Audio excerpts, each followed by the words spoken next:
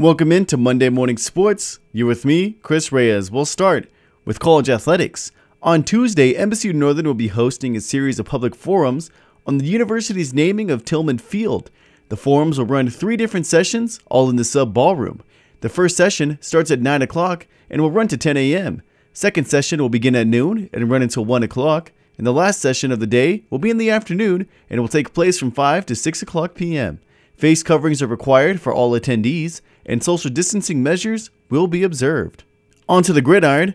It was a Northern Sea 8-man football action on Friday night at Hoon Field in Chinook on KRYK 101.3 FM.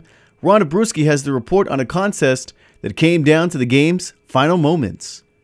Just before the end of the first half of our game between Shelby and Chinook, the Beaters scored with 1 second on the clock to take a 14-6 lead into intermission. Nonetheless, the Shelby Coyotes would claw back and battle and get a 26-22 win for Shelby. The running tandem of Torgerson and Bruceman combined for 148 yards to lead their offense. For the Beaters, Molyneux 23 carries, 143 yards. Benton Elliott at quarterback, 16 of 26, 206 yards. The Beaters 392 yards of total offense. Nonetheless, Shelby gets the win, and the Beaters with the loss fall to 1-1. Shelby with the win goes to 1-1. Next up for the Beaters, they'll be playing in 2 weeks. It'll be a Saturday game at Hayes Lodgepole, kickoff at 1 in the afternoon. Final score, Northern Sea 8-man football Friday night, Shelby over Chinook, 26-22. On sports, I'm Ron Abruzzi. Some scores from around the region.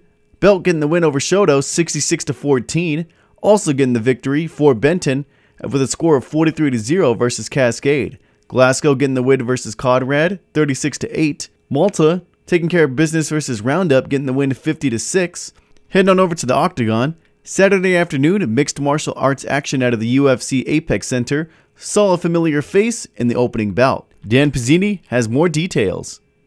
The Ultimate Fighting Championship held a fight night featuring former light grappler and 4-time Montana State champion wrestler and Hunter Azure, competing in the bantamweight class of 135 pounds. Azure, 8-1, was looking to correct course after his first professional defeat at the hands of a UFC veteran. The fight was Hunter getting back to his bread and butter of grappling, being set up with clean and precise striking. Azure's game plan seemed to feature 2 things on display: wrestling and striking combinations, landing 40 significant strikes, 5 takedowns, and over 8 minutes of ride time in a 3 5-minute round fight. Up 2 rounds to 0, Azure's corner warned to be aware of the crazy. But once again, Hunter utilized his superior grappling, even having Cole take his back with a minute and a half remaining, attempting a rear naked choke submission. Azure withstood the grappling onslaught of Smith to get a unanimous decision win of 29-28. With the win, Hunter Azure now moves to 9-1 as a professional. Reporting for New Media Broadcaster Sports, I'm Dan Pizzini.